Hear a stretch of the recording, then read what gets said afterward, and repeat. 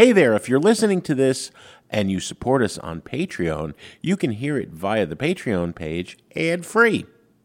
So now, ladies and gentlemen, it is start time. Are you ready for start time?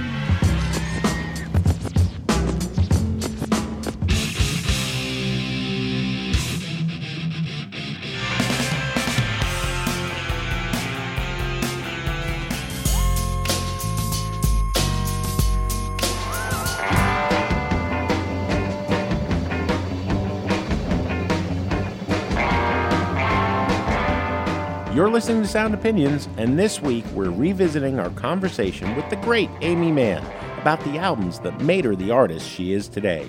I'm Jim DeRogatis. And I'm Greg Kot. We'll also hear from some of you, our listeners. But first, Aimee Mann. You know, Greg, we try to bring a critical eye to every artist, no matter how long we've known them and their work and how friendly they've been to us. But Aimee Mann is someone we've admired for decades, since her new wave days in Till Tuesday, up to her Oscar-nominated work for the soundtrack of Magnolia, and right to the present with her current album, Queens of the Summer Hotel. We have heard that she is a great music analyst, so we have decided to launch a segment we'll do from time to time with artists we've talked to several times in the past, invite them to play critic with us and walk us through a musical biography of sorts as a listener. You know, what made you the artist you are today? What could be more fun than talking to somebody who really cares about music, who also happens to be a great artist in their own right, talking about the stuff that they love? We've asked Aimee to choose 5 albums that have meant a lot to her at different times in her life. And the first one she chose, we're going to go more or less chronologically, was Harvest by Neil Young. Keep me searching for a heart of gold. I was a little kid, and a babysitter introduced the kids to this record, and I was like just so excited. I mean, I just thought it was so cool sounding. You know, Harvest really does have an interesting sound. It's kind of like a very melancholy and introspective sound. I really think he was kind of at his best. I have to say, I was a little bemused by A Man Needs a Maid. I was like... Yeah, I was going to say, that might be the one. I was thinking that maybe I'd get a maid. Find a place nearby for her to stay. Just someone to keep my house clean, fix my meals and go away. Like, the sentiment expressed is so, I mean, you know, deeply sexist, but, you know, but also very prosaic, like, a man needs a maid. I mean, I think the story is that he's like saw this actress in a movie and she was playing a maid and he like had a big crush on her. So maybe that was it. Like, that makes a little more sense. Because just like, a man needs a maid. Like, come on, Neil, learn to fold a shirt. What, you can't use a mop, Neil Young? Exactly. When you listen to that song for the first time and you're young and you may not appreciate, you know, what's going on there. I remember hearing this album and I had no context for A Man Needs a Maid. Yeah. But later on you kind of go, that's kind of weird. Like, you know, yeah. you wouldn't say that to somebody, right? I mean, I definitely thought it was weird at the time. I mean, I sort of consciously thought it was weird at the time. What struck me also as being weird was, as you say, like the production was so with like this orchestral swelling was so out of sorts with the sentiment of the song. I mean, I didn't really think about it, but it definitely struck me as being kind of weird. It's hard to make that change. But the rest of the stuff on that record, I mean, I say this as in the best possible way, the plodding nature of the band, you know, it was just like, it just had that like kind of, we're just sitting on a porch, you know, out in the country, playing acoustic guitar, just taking it easy. It felt like it was really of its time, that classic acoustic guitar singer-songwriter thing. Are you ready for the country? Because it's time. You know, that had a really formative effect on me. But always with the Neil Young twist. Oh, right? yeah. Because it's so far removed from like a James Taylor or any Laurel Canyon album of that era, because he's just weird. He is, right? He is weird. He's made so many records that are inexplicable. Yeah. It almost seems like an accident that this record, and the material and the melodies and stuff, like, all kind of gelled in the perfect way. Yeah. You think about the darkness of a song like The Needle and the Damage Done. I think everybody thought of this, well, that's his soft rock album, whatever soft oxymoron it means. But, then you have The Needle and the Damage Done, and that's a harrowing song. It's just like, wow. It really is. Another one. Yeah, and it seemed, like, of course, like, didn't really know what was going on. But even as a little kid, you kind of knew that something important was being talked about. I sing the song because I love the man. I know that some of you don't understand. Milk blood to keep from running out. Which really stuck with me, the idea that you can talk about really kind of important things or deep subjects in a very personal way, like an almost conversational way. I thought that just had a really good sound. And, his weird voice was kind of compelling, and, the stripped down nature of the instrumentation. I've seen the needle and the damage done, a little part of it in everyone, but every junkie's like a setting sun.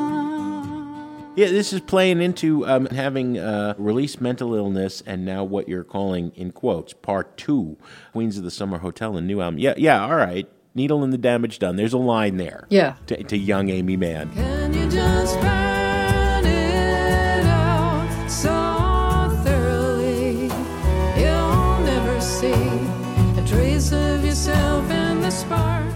Is that when you got the singer-songwriter bug? Thinking, well, if he can do it, I can do this. I mean,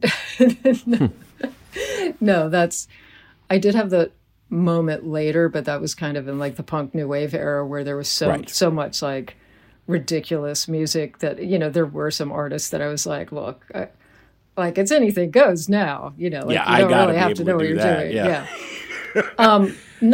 Not if he could do it, I could do it, but I want to do that. I want to almost specifically sound like him. I mean, there were other people obviously really loved Dylan and really loved the Beatles, but the Beatles musically felt very out of my grasp. But to, get a songbook that had those little squares that showed you where to put your fingers on the strings, and you could play a Neil Young song. I mean, I couldn't play the finger picking stuff because it was, that was too complicated for me, but I could get through it. I could strum it and sing it, and it was a song, and that was like a real revelation. Old man, look at my life, 24 and there's so much more. Live alone in a paradise that makes me think of two. Well, and it had the two biggest hits of his career, Heart of Gold and Old Man. And then he famously kind of sneered at that record in the liner notes to Decade. Yeah. Really? Where he said, I liked, the quote was, "It put me in the middle of the road. Traveling there soon became a bore, so I headed for the ditch." And he made a series of weird records right after that, right? On the beach and things of that nature. He was almost embarrassed by Heart of Gold. Yeah. So, but those songs obviously connected too, because a huge audience, found out who Neil Young was, And they were great melodies. I mean, great melodies. Yeah. He could really bring it. Like, those did not sound like throwaway songs at all, except for the aforementioned Man Needs Made, which we'll never figure out. But Heart of Gold was a great song. Like, I just remember hearing that on the radio. I used to keep the radio on at night while I slept and hearing it come on the radio. And it's like, you really got a feeling from that song. Keep me searching for a heart of gold. You keep me searching and I'm growing old. You said A Man Needs a Maid was a throwaway, and I think it's not a great Neil Young song. But I think the one thing that I've always liked about Neil Young, that no matter what particular point in his career he was in, and there have been some pretty weird points where you're just going, what is he thinking? Yeah. I don't think there was ever an insincere moment where he was like, I'm faking this. I think he meant everything he said in the moment. And maybe you look back on it and you go, that was kind of dumb. But that guy never phones it in. No. You know? I agree with you. I think when there's something off the wall, it's because he is truly himself wackadoodle. Yeah, and he likes to thwart people's expectations. You know, the man who wrote Ohio also says even Richard Nixon has got soul. Right? You know, I mean, the least cool thing you can say in the early 70s. The least cool. Yeah, I mean, that is the least cool. Soul. I love that that's like the... Even Richard Nixon has got soul. I know. That's Neil, man. Well, he's very, you know what, he's very generous. He's a very generous person. Can I see you and shake your hand? Make friends down in Alabama. I'm from a new land. So, Steely Dan, Can't Buy a Thrill, Oh my number God. 2 Love this record. of the albums that shaped Aimee Mann. I'm surprised by this one. Oh, really? Go back, Jack, do it again. We'll turn it round and round. You go back, Jack, do it again. Yeah, I don't get Steely Dan, but Cott loves them. Oh, there's always raging arguments about Steely Dan. So there's people who love him, some that hate him. Which I get. I think this Steely Dan record I've listened to more than any other one, because besides the fact that it was their first, every single song on it I think is fantastic. It's hard to explain to people why Steely Dan is great if they don't get it, because I think they have a real attitude, and the attitude really gets in the way of you enjoying the music, because part of that attitude feels to me like a kind of misogyny. It was really hard to get past that at the time, especially because Steely Dan fans were all dudes and they all had that attitude.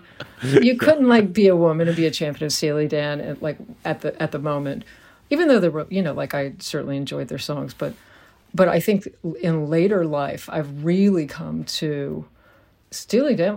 During the pandemic, that was literally the only records I listened to. And I can't really tell you why. Obviously their musicianship is incredible. I love his weird voice. I always have, because it's so him. Nobody else sounded like that. He wasn't doing the fake bluesy Southern accent that everybody else was at the time. A world become one of salads and sun. Only a fool would say that. They have those jazzy chords and kind of modal harmonic structures, but these melodies just floated on top of it and completely worked. And their lyrics are fantastic. They're musical level specificity. They really do paint a picture. I heard it was you talking about a world where all is free. It just couldn't be, and only a fool would say that.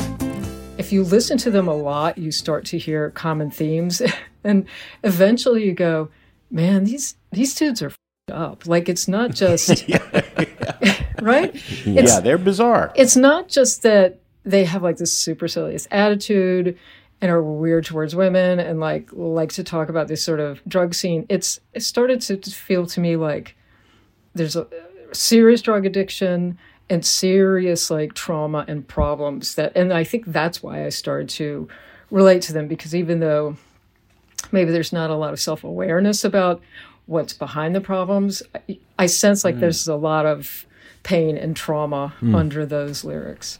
That's an interesting read, and I think they sort of came out of this hipster East Coast intellectual background with this really dark sense of humor. Yeah. Really dark. But why do you need a dark sense of humor? Because you've gone through some I'd read somewhere that Walter Becker was had this really abusive relationship with his mother. Something like that. I mean, maybe I'm not getting this right, but it definitely gave me the impression that maybe he came by his complicated relationships towards women honestly. Yeah. I think with time and distance, I started to see it like damaged people making art and trying to make sense of their damage. Another Aimee Mann theme. I can see this. Yeah, for real. I mean, think about not really in the years. Like, this guy is, and not, like, every verse he's like, why don't you like me as much as this other dude? Like, that's the whole song. I mean, that's like, that's really pathetic. And with this false bravado, like, you wouldn't know a diamond if you held it in your hands. You're like, Well, you wouldn't even know a diamond if you held it in your hand. The things you think are precious, I can't understand. girl didn't choose him. Like, it's a sad story. Get over it. It's Move on. It's a complaint, right? Yeah. It's a sad complaint. Are you gathering at the tears? Have you had enough of mine?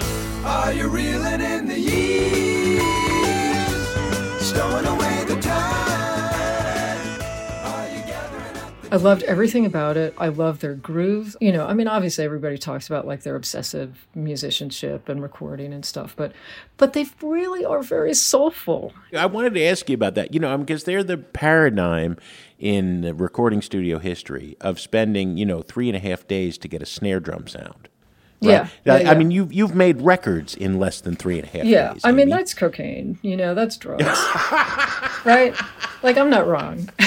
Right. No, that's true. Obsessive, compulsive, yeah. And that's also the 80s. I mean, like, we all had, our engineers took 3 days to get a snare drum sound. Like, those were the days. We're like, oh, really? Do we have to do this? But, I mean, you just thought it was normal. The Steely Dan hardcore fan base identifies this record as the outlier of the bunch. Like, it was probably their loosest. I mean, in terms of their approach to the recording, it hadn't really evolved into that.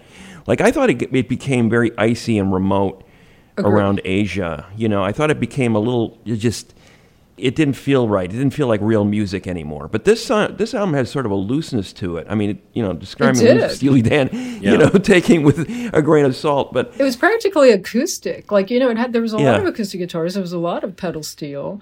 A different guy sang. I mean, I should know, but I'm not enough of a geek to remember musicians' names. David Palmer was the guy. And David Palmer, that's right. When you need a bit of love, 'cause your man is out of town, that's the time you get me running, and I'll be around. I'm a fool to do your dirty work, oh yeah. And that was because Fagen was apparently unsure about his voice as a live instrument, so he said, we got to bring this other vocalist in to, make sure I can deliver live. And then they realized, this guy's all wrong for these lyrics. We don't need that. We don't need this pretty voice. As a kid, I think I thought it was the better voice because it's just sort of technically like a smoother, prettier voice. But I just grew very attached to Fagen's voice. It's so weird. I mean, I get people going like, maybe this is not the guy you want to have singing lead, but I'm glad they did. Like, it was such a breath of fresh air to have this idiosyncratic vocal style. When you know she's no high climber, then you find your only friend in a room with your two.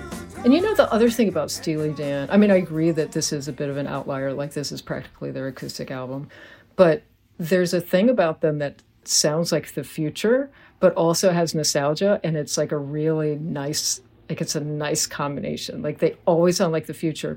It never sounds dated to me. I don't know why. Well, they do have that bebop background, and there's some Latin stuff on this record too. Yeah. It's kind of kind of visionary in the way they were sort of blending these different eras and styles. So yeah, I know what you mean. So you said during the pandemic, Steely Dan was your go-to. Was it all the Steely Dan records, or this one in particular? Or I'm curious. about I that. always start out with this one because it's so great, and I really got like attached to the one with Boston Rag on it. Bring back the Boston Rag. Tell all your buddies that it ain't no drag. Greg, since we first aired this episode, Aimee had a little dust-up with Steely Dan. She was booked to open a tour with them, but then was removed, and it sounded like the rationale may have been sexist. Yeah, it was a little weird there, Jim, for sure. I was glad to see that Aimee and Donald Fagen were able to connect after that and bury the hatchet, so to speak. And Aimee just asked Fagen to tell her what the song Brooklyn Owes the Charmer Under Me was really about, and he complied. Aimee says it involves a bad neighbor and a pet iguana. Of course. Everybody knew that. Yeah, duh, it's Steely Dan. Next, we'll hear the 3 other albums that made Aimee Mann the artist she is, coming up on Sound Opinions. And we're back. We're on album number 3 out of 5 that shaped Aimee Mann as an artist, Elvis Costello's Imperial Bedroom. A content warning to our listeners. This segment contains talk about suicide. Please take care while listening and seek help if you need it. Someone is always available to talk at 800-273-8255. I got a feeling I'm gonna get a lot of grief. Once it seemed so appealing, now I have beyond belief. Pretty deep into his career at this point. Was this the record that kind of turned on the light bulb about Elvis Costello for you, or were you a fan before this? I was a huge fan already, all the way down. I would say like the first record, I didn't necessarily jump on that as much, but I thought he was an amazing songwriter. And I'd seen him a couple of times live, really loved it, loved This Year's Model. And I think what this record, this was 1982, and, you know, there was that kind of punky new wave, but, you know, sort of basic rock music that, you know, like Blondie was playing and bands like that. And then this record came out and it was like the 80s just really took a turn because it was so deep, you know, like his wordplay was like out of control. Yeah. Not all good things come to an end nowadays. Only a chosen few. He just really, you know, I mean, he like just jumps into language and like twists it and shapes it and turns it in a way that nobody else does. The production on the record was so interesting, like, you know, a lot of, you know, kind of different sounds. It wasn't like set up the mic and have the rock band play. Yeah. It was more of a studio creation. And, you know, I just thought, I mean, I listened to that record over and over. It was not a Nick Lowe production, which was, you know, Costello was just sort of breaking that bond with Nick. And right. He said, I got some ideas about what I want to do, and I don't think Nick will have the patience to execute them because he was like a bang-it-out guy. So he hires Jeff Emmerich, who freaking did all those Beatles records, right? Yeah, and you can hear that. Yeah, you can hear a Beatle-y thing. Sliding down the banister in your Sunday suit, lying on a slag heap of blankets and magazines. She's only 35, going on 17.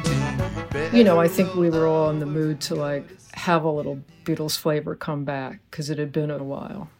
Mm-hmm. There'd been enough punk, raw, ragged. Yeah, or just, you know, Bring kind of straight ahead. And it was really interesting to see him in that context.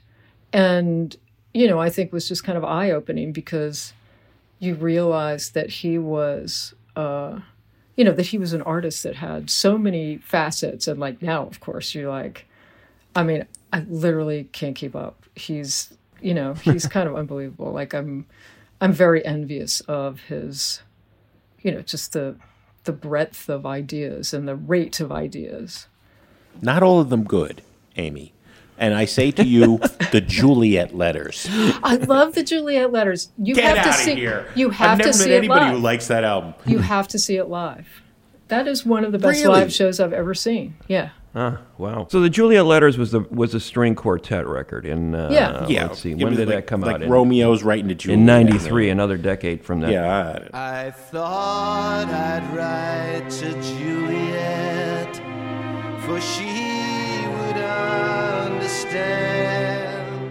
Aimee, so here's the thing about Elvis. You know, there are fans who want him to make This Year's Model over and over again, and he's not going to do that. No, he's like, exactly. every record's different. Exactly. So has that been a model for you? Like, I would say there's a foundation of Aimee Mann music, but then you seem to be able to like There's branch out curveballs. from that. Curveballs, Do your fans ever tell you, Aimee, I just wish you'd just make folk poppy records? Do Magnolia forever? again. Yeah. I mean, that's interesting because I don't really get that. But I mean, I don't know if somebody's going to come up to me and say, maybe in an Instagram comment. That's Instagram comment level. Why don't you do... I feel like I've realized that I'm the kind of artist that, however different I think or the production is, or that I try to make the production, once you stick this vocal on it, it's all going to sound like like sad folk music. There's just no getting around it. Like there's, there's no rocking hard enough for me. I mean, that's kind of why it was so interesting to be in a band with Ted Leo, because I could write things and then hear like a singer singing them as I would have wanted to sing, but I just don't have like the power, that sort of powerful rock voice. Yeah, that's fascinating. So of all the Elvis records, is this the clear favorite, or is this the one that sort of like really where you turn the corner in appreciating his music? I think it's the one that I listened to the most, that I was the most fascinated by. And that became kind of a high water mark, a standard of songwriting that would, 1982, I can't even tell you how far away from reaching that kind of, more complicated writing. But you were making music at that point, no? I was, but, it was definitely, kind of punky art rock, dumb songs about robot dogs, it was new wavy, dopey stuff. Yeah. Once I even thought we looked the same. Don't tell me how much you feel. Now how can I believe that's real? Which is a fun stage to go through, and for me, I really needed to try a bunch of different things before I, eventually started writing songs on acoustic guitar and realizing my thing really is closer to Neil Young than it is to B-52s.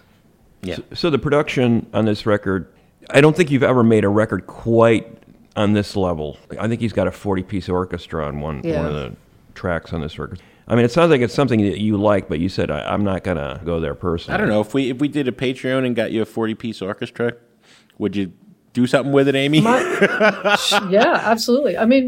My producer is a great arranger, and he, we have a string section. It's a smaller section, but I think they're more like 8 strings or 12 strings, something like that. It showed a girl a startled glance and something in the circumstance. Your next choice, I think, going again chronologically, The Loud Family, Plants and Birds and Rocks and Things, 1993. Morals, I feel stupid even standing here at all. Waiting for it, biting nails like debutantes and waiting for a call.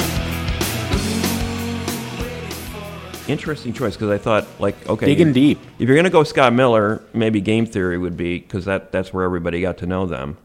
So what's your history with them? This was the record I had just, at the time, I think I read a review of this record, or I had heard about it or something, and I got it, and I honestly thought it was one of the greatest things that I ever heard. And it's interesting because the production is also, like the Elvis record, is a little florid.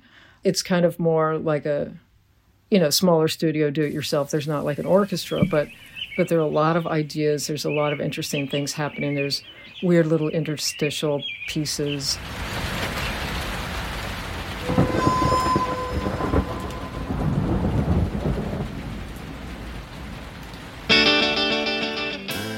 There's great songwriting, great lyrics. Another record I really listened to over and over and over. That there's someplace I can go when there's no place in waking life.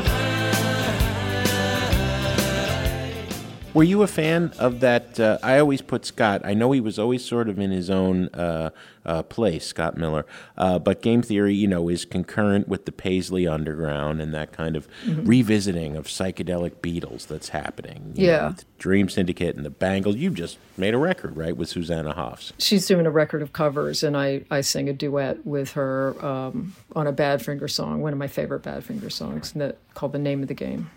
Were you a fan of that movement, and did you put Game Theory and Miller as part of that, or because they were never even as popular as those other Paisley bands, kind of chronically underappreciated. I didn't know Game Theory, and so I'm not really sure how I heard about it, and so I just landed on this record and was like, it took me a long time to listen to anything else by them, and it's, still by far my favorite. Yeah, what else was there? I mean, I remember there was a Posies record, Frosting on the Beater, that I listened to a lot during that time. I always had a soft spot for the Dukes of Stratosphere. Oh, yeah. XTC in psychedelic garb. Yes. Yeah, loved it. Yeah, I was really into that. And, my first record has Brit poppy, Mellotron-y, kind of birdsy. We had Roger McGuinn play on a song. 50 years after the fair. So that soft spot was there. Yeah. It's time for the Scott Miller reassessment, Greg. He's an interesting songwriter. I've always said Regenus Rain is one of, another perfect song. Something that I never thought I'd need. Regenus, Regenus. Yeah, he's a great songwriter and a lot of feeling on that record, and in light of his suicide, he has a song called "Slit My Wrist" on that record. I thought love would come so easily once I had time to spend, and who would guess that time was not my friend? Yeah, and I realize on this list I have 2 albums by people who've committed suicide. We don't have to worry about you, Aimee, do we?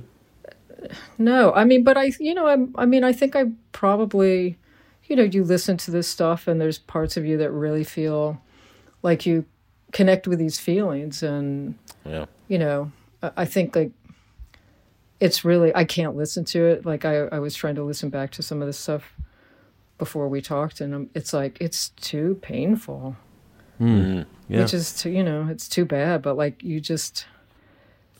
it just doesn't, it doesn't hit you in the same way anymore.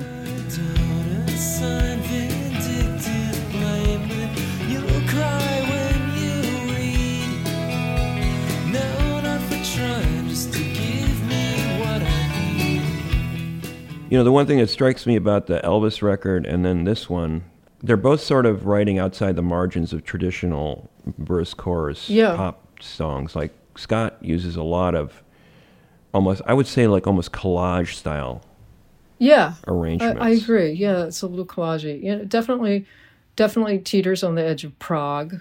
Yeah. I don't think Elvis does. He's kind of his own thing. Mm-hmm. A little bit of Love Forever Changes, too. Yeah. Always in Scott Miller. Mm-hmm. There's an ornateness there. This was your introduction, essentially, to Scott Miller and the first Loud Family record. Did you continue to listen to their subsequent work? Did you find it equally inspiring?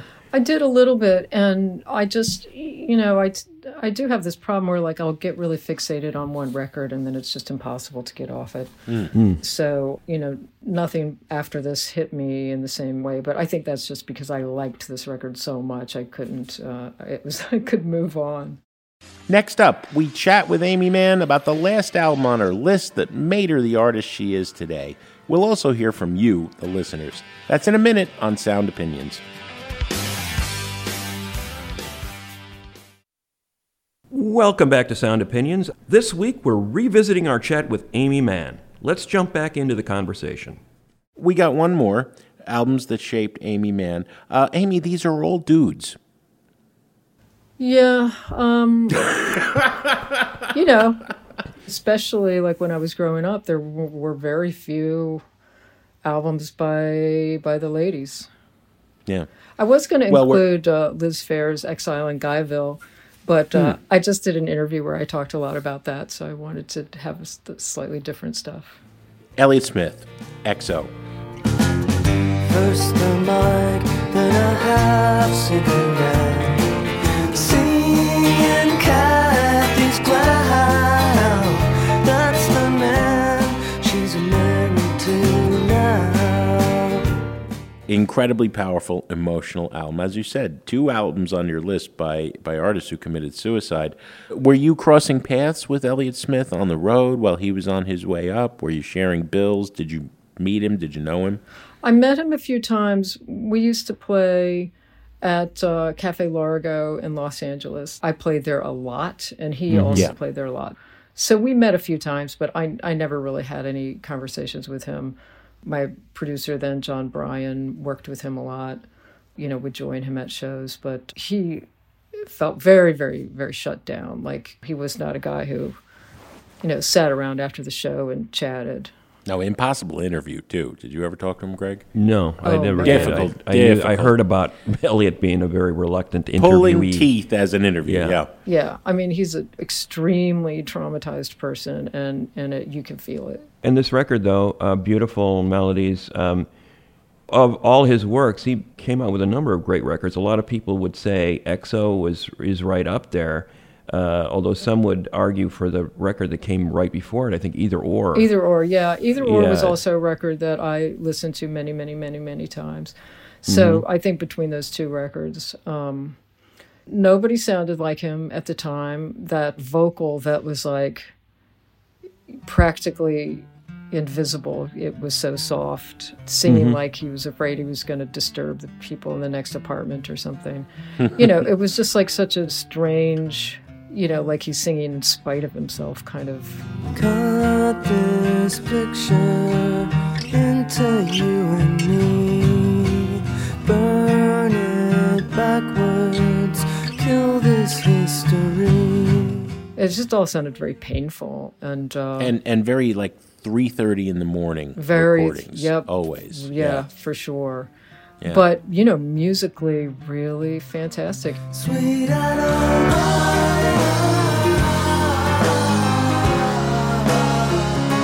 And his lyrics are really fantastic and just like a great facility with words.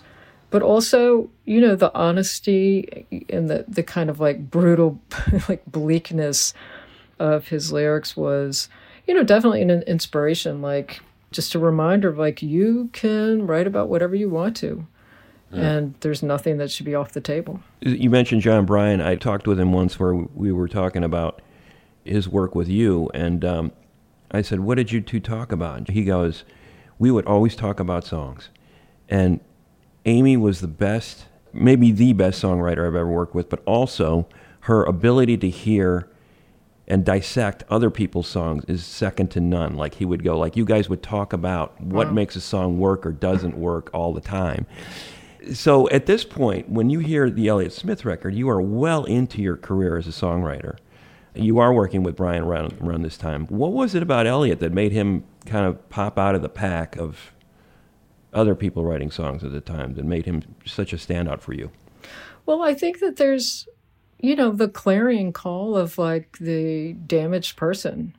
And I really related to, that kind of rawness.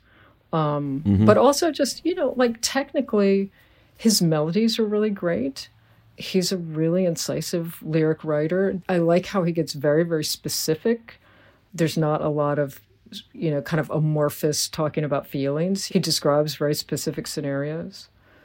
Like his musicianship was also much higher than you kind of think. Like he was a great piano player and like an incredible finger picker. You don't really think about that so much. You think of like the guy in his bedroom, but but he was a great musician. He's credited with playing just about every instrument on this record. Yeah, he was one of those, kind of a savant. So we have two artists who killed themselves, and Neil Young, Needle and the Damage Done. There's a lot of darkness on this list, as we talked about Steely Dan. Suicide is Murder is the single leading out from your new album. What do you mean by that? The whole record came it was a project that they're producers who wanted to get a theatrical production based on the book Girl Interrupted. They wanted to have music, not necessarily musical, but that's kind of to be determined. I went through the book and kind of marked out passages that I thought would be interesting scenes that could culminate in a song. And there was sort of like a ruminative passage that the narrator has where she talks about her own suicide attempt and sort of describes it as saying that you have to try to detach from what you're doing because it's like murder, and so you need motive and you need opportunity, and you have to get used to the idea that there's going to be a certain amount of gore, that it's going to be disturbing to you, and that you have to try to get past that, which I thought was like a kind of an important character aspect for this for the narrator. But as I was writing the song, I kept thinking about Scott, and another friend had his son had killed himself, and I kept returning to this idea that everybody you leave behind is just always going to feel guilty and terrible that there wasn't something that they could have done. Suicide is murder, premeditated, rehearsed tragedy. I knew Scott pretty well, but like we didn't really keep in touch that much, like I didn't see him that often.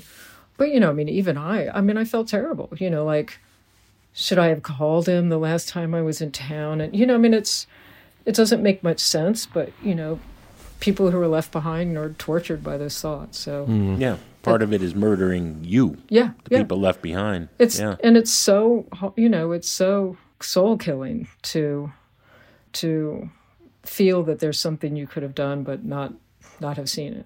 More than one songwriter said to me they appreciate the idea of having limitations or boundaries. Like they kind of know what area to sort of, suddenly they're more focused on something. Oh, absolutely. A prompt, yeah. It's so much easier to be creative if you have a limit to it, or for me that acts as a structure, so I can start hanging things on it. The worst thing is like the absolute, you can do anything. And you're like, well, I don't want to do anything. Like there are no rules. Yeah. Where do I start? Give me a rule, please. I don't want, like I need rules. It's more fun to have rules. Okay, so this has been great because the formative influences of Aimee Mann through the decades, which I love, that were sort of proceeding through this time. But, it must be noted, there's nobody from the last 20 years. Your standards are incredibly high. Is there anybody in the last 20 years that has caught your ear, that is at that level of songwriting that go, that's somebody I need to pay attention to? I mean, probably, but it's just like hard to come up with it at the moment because in thinking about these records, like the records that have impact on me, I think about records that I really sat with and listened to 50 times. And so probably I just tend to do that less as I get older. And, here's why. Because for me, being a songwriter is all about, I have a sound in my head that I'm always trying to refine, like a songwriting style or standards of a songwriting or, making things rhyme in a certain way. And so it's very hard to listen to other music that isn't that. Do you know what I mean? Like, like I'm trying to make the music I want to hear. And so you just inevitably listen to things and go, I would never have done that rhyme, or like, no, thank you. Or why did you do, like your brain just starts rewriting it in your head, like, oh, that's great, but I would have gone to this chord. And so it's just, it's not the same kind of experience. Yeah, you're too critical. You're too much of a critic. I guess so. I guess that's where we land, is that I am too much of a critic. Well, everybody's a critic on Sound Opinions. Aimee Mann, this was great. It's just a joy listening to you talk about music and writing, and we're excited about your new album, too. Thank you so much. Really nice to talk to you guys. So picture yourself, what sums up all of your ills. That wraps up our chat with Aimee Mann, and now we want to hear from you. What 5 albums would you choose to tell the story of your life? Leave a voice message on our website, soundopinions.org, or find a link in our show notes. Now, let's hear some of those messages from you, our listeners. New messages. Hi, Jim and Greg. This is Tim from Oak Park, nestled right up next to Chicago. And I really enjoyed your interview with the two Devo co-founders. It was very enlightening. And you asked about Devo stories, so I have a little bit of a Devo story. And that was in 1980. They were touring and came through Miami at the Gusman Art Center. And so I and about 4 or 5 of my friends went to go see them. We just went on a goof. We thought it was just going to be goofy and funny. And, well, it was all that. But by the time that performance was over, I had so much respect for that band as musicians. The show they put on was amazing and stunning. And it was fun and funny, and it was a goof. The guys were up there playing and performing and singing on treadmills, and they had the flower pot hats and everything. But, oh my God, these guys were so tight. I was a convert after seeing them perform live. So that's my little story about Devo. Thanks a bunch, guys.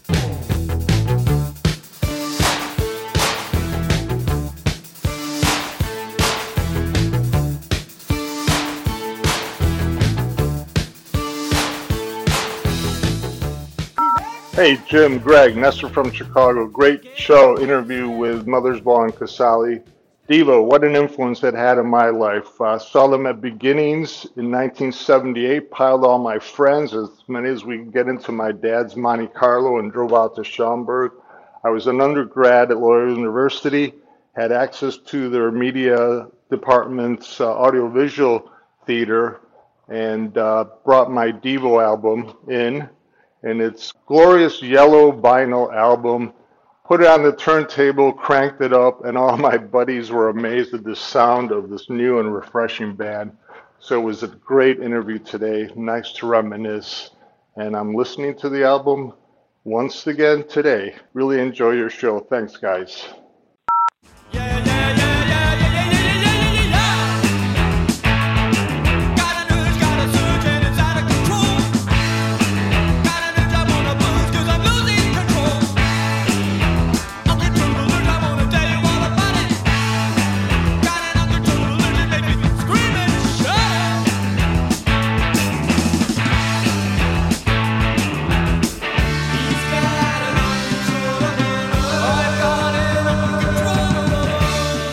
Love the Devo show.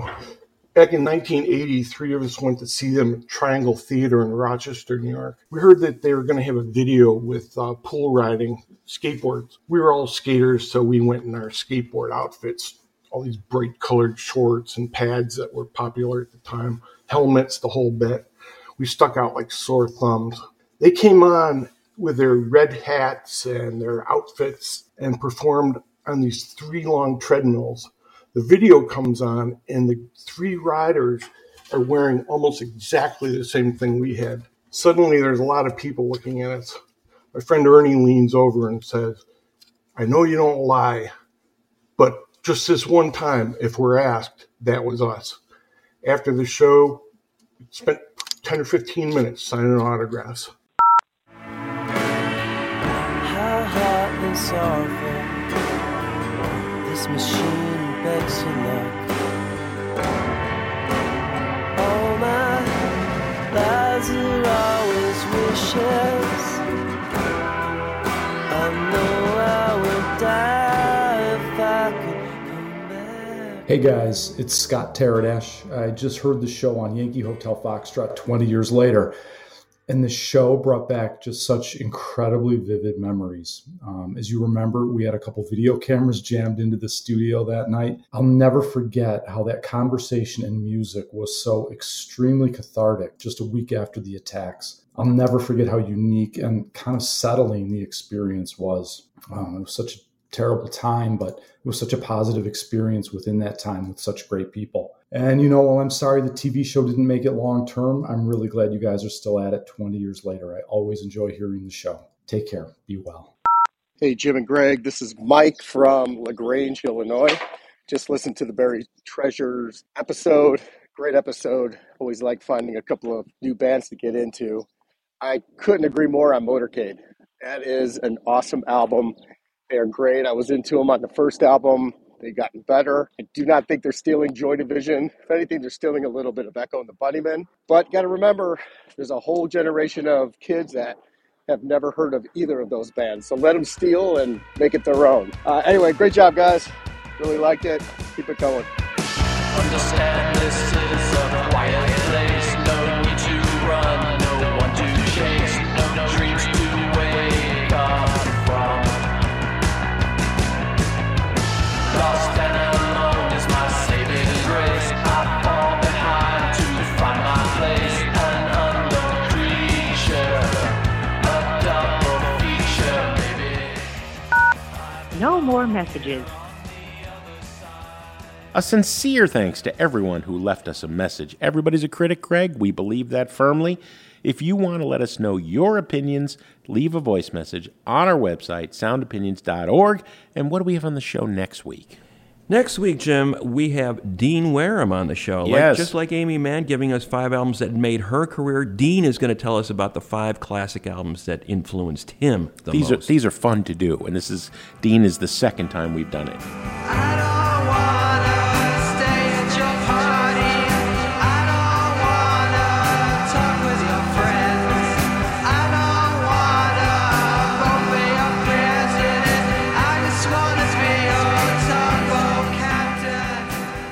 Don't forget to check out our bonus podcast, where this week I interviewed the fella who signed Hootie and the Blowfish, a band I have some history with. For more Sound Opinions, listen to our podcast wherever you find such things. The views, thoughts, and opinions expressed in this program belong solely to Sound Opinions and not necessarily to Columbia College Chicago or our sponsors. Thanks, as always, to our Patreon supporters. Sound Opinions is produced by Andrew Gill, Alex Claiborne, and our associate producer, Sol Delgadillo. Our social media consultant is Katie Cott.